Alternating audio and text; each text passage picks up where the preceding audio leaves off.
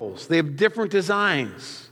And that's on all levels, physical, spiritual, and emotional. That is conditional.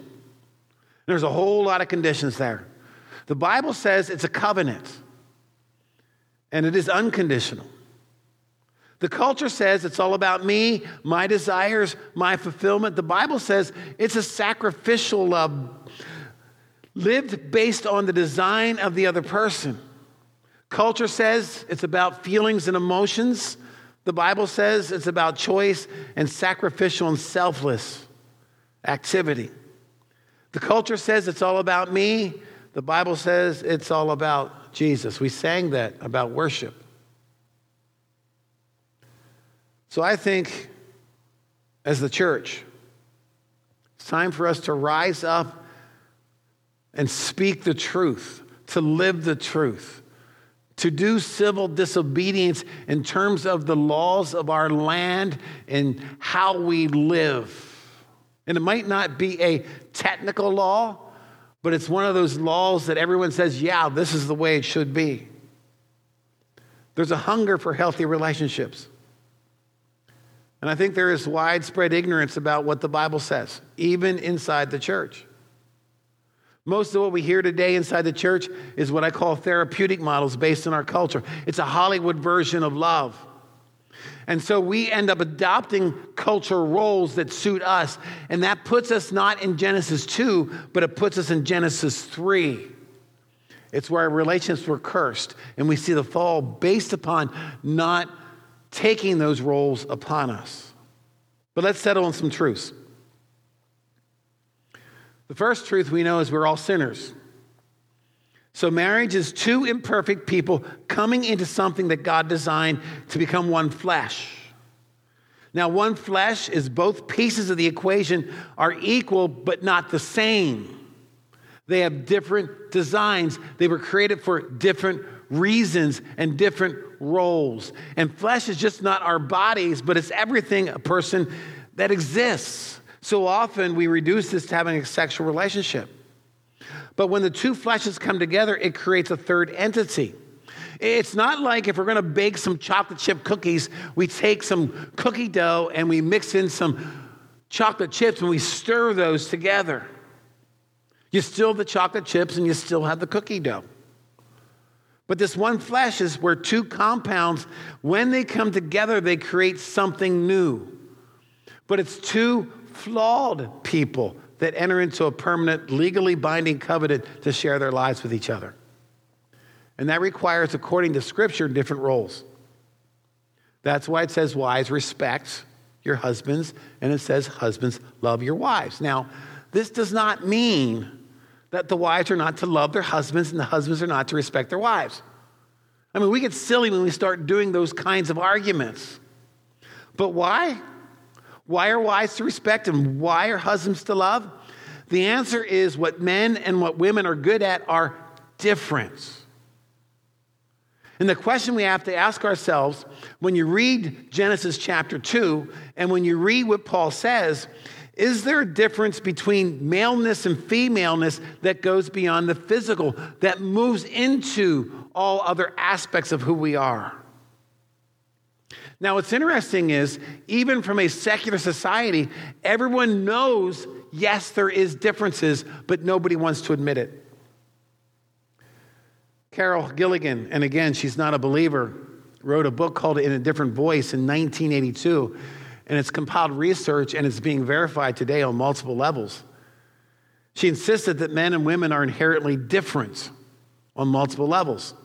For instance, she studied the business world. She says, put them both in the same position, let's say a CEO of a business, and men view themselves as mature, as growing, as true leaders when they're independent and separate. She found out that women see themselves as mature, growing leaders when they're interdependent upon each other. So men have the gift of independence and women have the gift of interdependence. And again, it doesn't mean that men cannot be interdependent and women can't be independent. That's not what it means. It's talking about general tendencies. And it's why when you get into a situation, the men say, okay, here it is. And women say, wait, we got to bring everybody else into the conversation. This also explains why, and they talk about this, that when a man loses a spouse, there's nothing there for him to interrelate, and he goes out and has to get married right away because he is so lonely. And it's why women are not so much in a hurry, because they have a network already built and they draw from. And again, there's other reasons we're not going to get into, but it's just one of the illustrations. So what happens today is we get lost in the conversation. We say which one's right and which one's wrong. And we turn into an and both. We turn into an either or rather than an and both. And what is the right way to approach those kinds of things in business? Well, it depends. There are times someone needs to make the call. And there are times you need to draw a team in and do the whole interrelated thing. So her research indicates that men and women have very different callings and relationships. And again, we don't need secular research to prove the Bible. We already know this to be true, but I find it fascinating when people outside of the Bible, again, really confirm what God has said all along. Now, here's another illustration about general differentials. They found out the boy babies, when they start walking, you put an obstacle in front of them, what do? They just push it over. They go right through it. Girl babies, when they start walking, you put an obstacle there, what do? They walk around it. Who teaches them that? Girl babies at 6 months, they found when they hear jazz, their heart rate goes up. Boy babies, when they hear jazz, nothing happens. Who teaches them this? And again, there's mounting evidence that when you get into a monogamous relationship, it brings, yes, emotional benefits to all kinds of adults, just not the married couple, but to the kids, to the neighbors, to coworkers. But think about the consequences in our culture today. We now have more single-parent homes due to the misapplication of men and women. We now have more single-parent homes than two-parent homes. And when you add the divorce rate in the two-parent homes and how we attempt to redefine marriage and to fit it to our reality, it really indicates that we do not know how to live with each other very well. Now, the world struggles with this. When they hear about love and submission, equal but different, they think it's oppressive. They think it's abusive to think this way. And if you notice in our culture today, abuse is one of those catchwords that help us justify our thinking and action. I remember a teenager that was quite distressed, and she was accusing her parents of being abusive, and she was in tears. And what we discovered after trying to pull this information out of her and her parents is that they had a 12 o'clock curfew, and she wanted to stay out till 3 a.m. And what I'm concerned about today is that we delegitimize real abuse when we have this catch-all. This catch-all is if the other person does not fulfill my needs and desires, then I'm abused and I'm going to move on. So let's go back to these words. Let's talk about submit and head in the context of wives submit and husbands love. Now, the word head or headship or authority, it means two things. The first thing it means is that we complete one another. Think of it this way. A body cannot exist without a head. And a head cannot exist without a body. So when Genesis says, I will create a helper, and the word helper is probably not a good word, because we think at times, you know how we have little kids and we think about daddy's little helper and conjures up this idea that one tells the other what to do and they have no say in it. That's not what it means.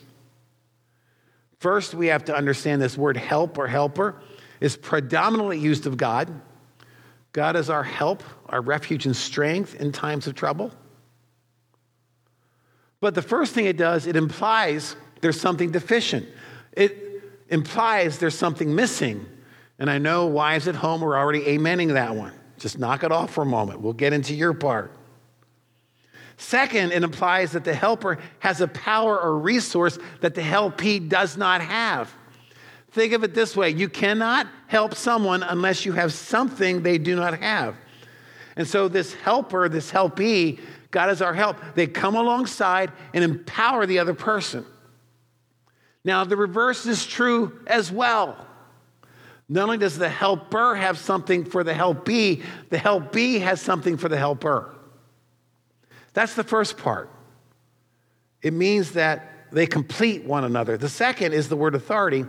And think about breaking this word down. We think about author, source. I love what Tim Keller says about this. He says, if in an English class we were debating a poem as to its meaning, and there's all these opinions, all these ideas, and in the middle of the debate walks in the author, he listens and he says, I will tell you what this means. He has the authority to do that. Why? Because he is the source. He has the authority to speak to the meaning. Now, what this word head or authority means is that Adam was the source. We read it in Genesis. The woman was taken out of him. He was made ex nihilo, out of dust. She was made out of Adam. Eve was taken out of Adam. And ladies, if you get upset with that, take it up with God. He is the one who created you. So he is the head, as Christ is the head. Christ formed the church. God formed the woman out of Adam. Now, when you think about he's the head as Christ is the head, we have to understand that Christ rewrote the concept of power. When you think about Christ as the head of the church, even though he was God, as Philippians says, he did not count himself as equal to God, but humbled himself. And what does he do to rewrite authority? He grabs a basin and he starts washing feet. And I love the question at the end of that scene. He says to the disciples and to us, do you know what I have done? And of course they don't, because they're still arguing over the kingdom of God is going to conquer Rome and they're going to be in positions of power. That's power over. But when we practice authority, men, as Christ practiced authority of the church, it is power with, to come alongside. You know, the Holy Spirit was given a name called Comforter. That's what it means, to come alongside. And what that means is you have to view your spouse, your wife, as a gift. And she has to view you as a gift. So that's how God created it. And along comes Genesis 3, and the gift that's distorted by sin. And the conflict and struggle is for power over, not power with. But here's what happens when we take matters into our own hands. See, in Genesis 3, after they questioned God's authority and God's truth, did God really say? They both violated their roles. They took matters into their own hands. And there's a consequence. Now, one of the consequences was found in Genesis chapter 3, verse 16. Here's what God says to both of them. Your desire shall be for your husband, and he shall rule over you. Now, in the Hebrew, the word desire and the word rule are identical words. And here's what this means. God says, listen, as long as you take matters into your own hands, as long as you want to defy my truth, as long as you want to defer the roles that I put in place in Genesis 2, you will be locked into a power struggle. He will try to win over you, and she will try to win over you. And physically, he says, in this Hebrew passage, the man will win most of the time. That's why when you study historically cultures, there's been a lot of male domination, and we see the truth of that. But in the church, we are not this way. We lose any concept of head and submission if we don't go back to Genesis 2. Where here's God's design, here are God's roles.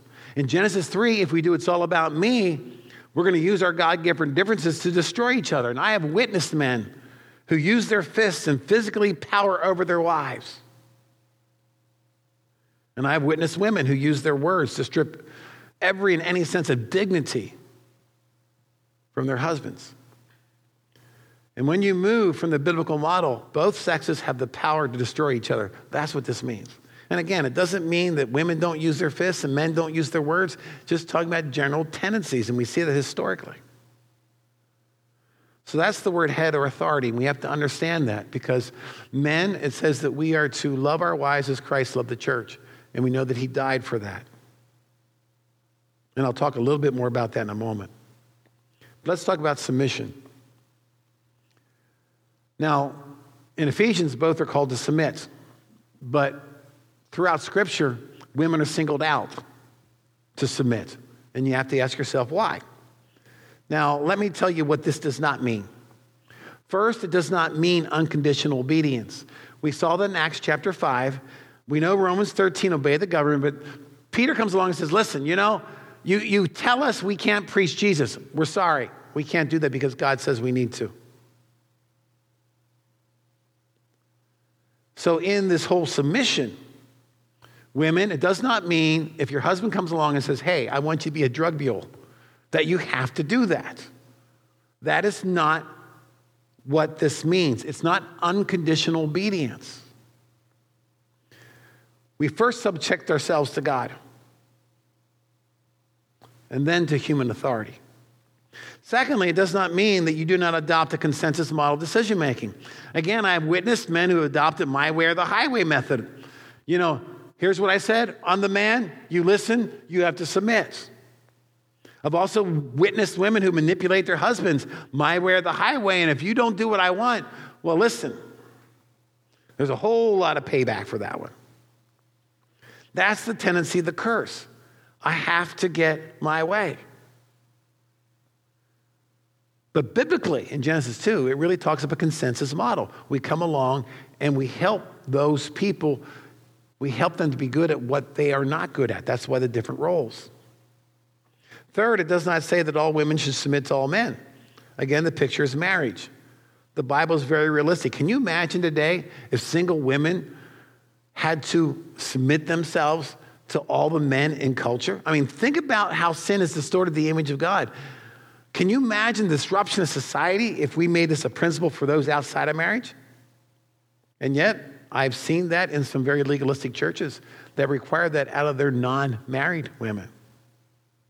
But that's not what it means. It's always in the context of marriage. But here's what it does mean. Let me say two things. You probably will agree with the one and you might put a question mark on the other. It means wives, respect your husbands. It does not say respect them if they earn it. It says use your submission to help your husband become everything that God wants him to be. So, here's the second thing. What does this mean? It means that when you can't agree, that you're in this consensus model and you guys just cannot come to a decision on this, it means that someone has to break the tie and that men get to break the tie. That submission means you defer that. Now, again, I need to say this. This is the exception, not the rule. This should not be happening every day or every week or every month. I think in a lifelong marriage, it might happen as many times as you can count on one hand. Let me give an illustration. I hope this makes sense. My wife and I have been in ministry, and we've always had somewhat of a consensus model as to where we've gone and where we've ended up. But I remember, I served in a church planning board. I always wanted to try it, always thought about it, always prayed about it. And my wife knew that I wanted to try it. And I knew also she was not particularly in favor of it. But we talked a while, and when a situation came up, final decision was made, and it was really deferred to me. And in that church planning, it was some of our hardest times we ever experienced. It was also some of the most fruitful times. But during those times, she never once said, you know what? I knew this was a bad idea. We should have never done this. But that was something we discussed over years. So let me sum it up this way. Our calling, whether it's male or female, whether it's headship or submission, is to see this world through the eyes of each other. That's the calling of marriage. And men, if you're in Christ, you never use your authority to get your own way. You never use your authority to get your own pleasure. You never lord over her. You never force her into submission for anything. You use your authority to love your wife, to make her blameless and spotless before God. Ephesians talks about that. You use your authority to help her become the glory of God. And women, if you're in Christ, you never use your submission to berate, belittle, or manipulate your husband. You use your submission to respect him, to come alongside, to be Christ to him. But here's where we get into trouble. We think that everyone should think and act just like me because it makes sense to me. It's how I'm wired. And we forget different roles. We're each wired differently, and we need to listen to those roles. And so what we do in marriage is we attempt to form them in our image and not the image of Christ. But see, Christ was both perfect in his submission to his Father, and he was perfect in his authority with his Father. And with his submission and authority, he made a way for us to confess our sin, free us from our sin, and to help others find life in Christ. So how do we wrap all this up? First, we have to realize that most of what we understand in terms of marriage is not about us. Even inside the church, we are very selfish on multiple levels. And we have to realize that much of our thinking and living is more cultural than biblical, and it gets us into trouble. I think about past situations when the church was very legalistic with the men and male authoritative, and now it's just a new form of legalism we call freedom. And we see women adopting those roles that men used to have and doing the very thing to them that they claimed they didn't want done to them. Secondly, we have to understand that men and women are different yet equal in value. I realize it goes against our culture, but everyone's born in the image of God, which means everyone has the same value. But God does give us different gifts. He gives us different talents. He gives us different roles. And just because we're in a particular role does not mean we're devalued. Third, if you want to find a healthy marriage, find your fulfillment in Christ. That's where it begins. If you're looking for marriage to be your savior, you will be in trouble. If you're looking Christ to be your savior, that is a place to start. Now, I want to close by adding something that I'm currently working on. And I'm just curious if anybody would be interested in being part of this. I'm currently working on a course that deals with how do you move from unhealthy thinking and living to healthy thinking and living when it comes to relationships. And that's both inside marriage and outside marriage. I'm curious what kind of interest there would be. If you have interest in that, contact me or the office. Kind of raise your hand and tell us. Not now because I can't see you. Is this something you'd be interested in? And again, hear me on this. This is not a typical marriage class. This is not for a marriage tune-up. This is about restoring our souls, restoring our biblical thinking and voice in a culture that just strips us of everything of who we are. It's about rebuilding what it really means to be in a relationship. Let me pray with you. Father God, this is a very touchy subject in our culture, and I think the reality that we've bought into cultural models just is an indication why it's so touchy. Your word is clear, and your word brings value. It restores, it heals, and it says it's a mystery, and we get that because we can't always figure it out. And yet, you take two flawed people and you put them together and you watch how they grow. And we realize it won't be perfected until we see you face to face. But we live inside that covenantal relationship, and we learn what it means to respect and love, and we learn what it means to submit, and we learn what it means to be Christ and to help present our wives spotless and blameless. We learn what it means just to take ourself aside and not get caught in that power struggle. So help us, Lord. I pray that you take your word this morning and may the Holy Spirit interpret it where I did a poor job of that. And may we just learn to see you in everything. In your name we pray. Amen.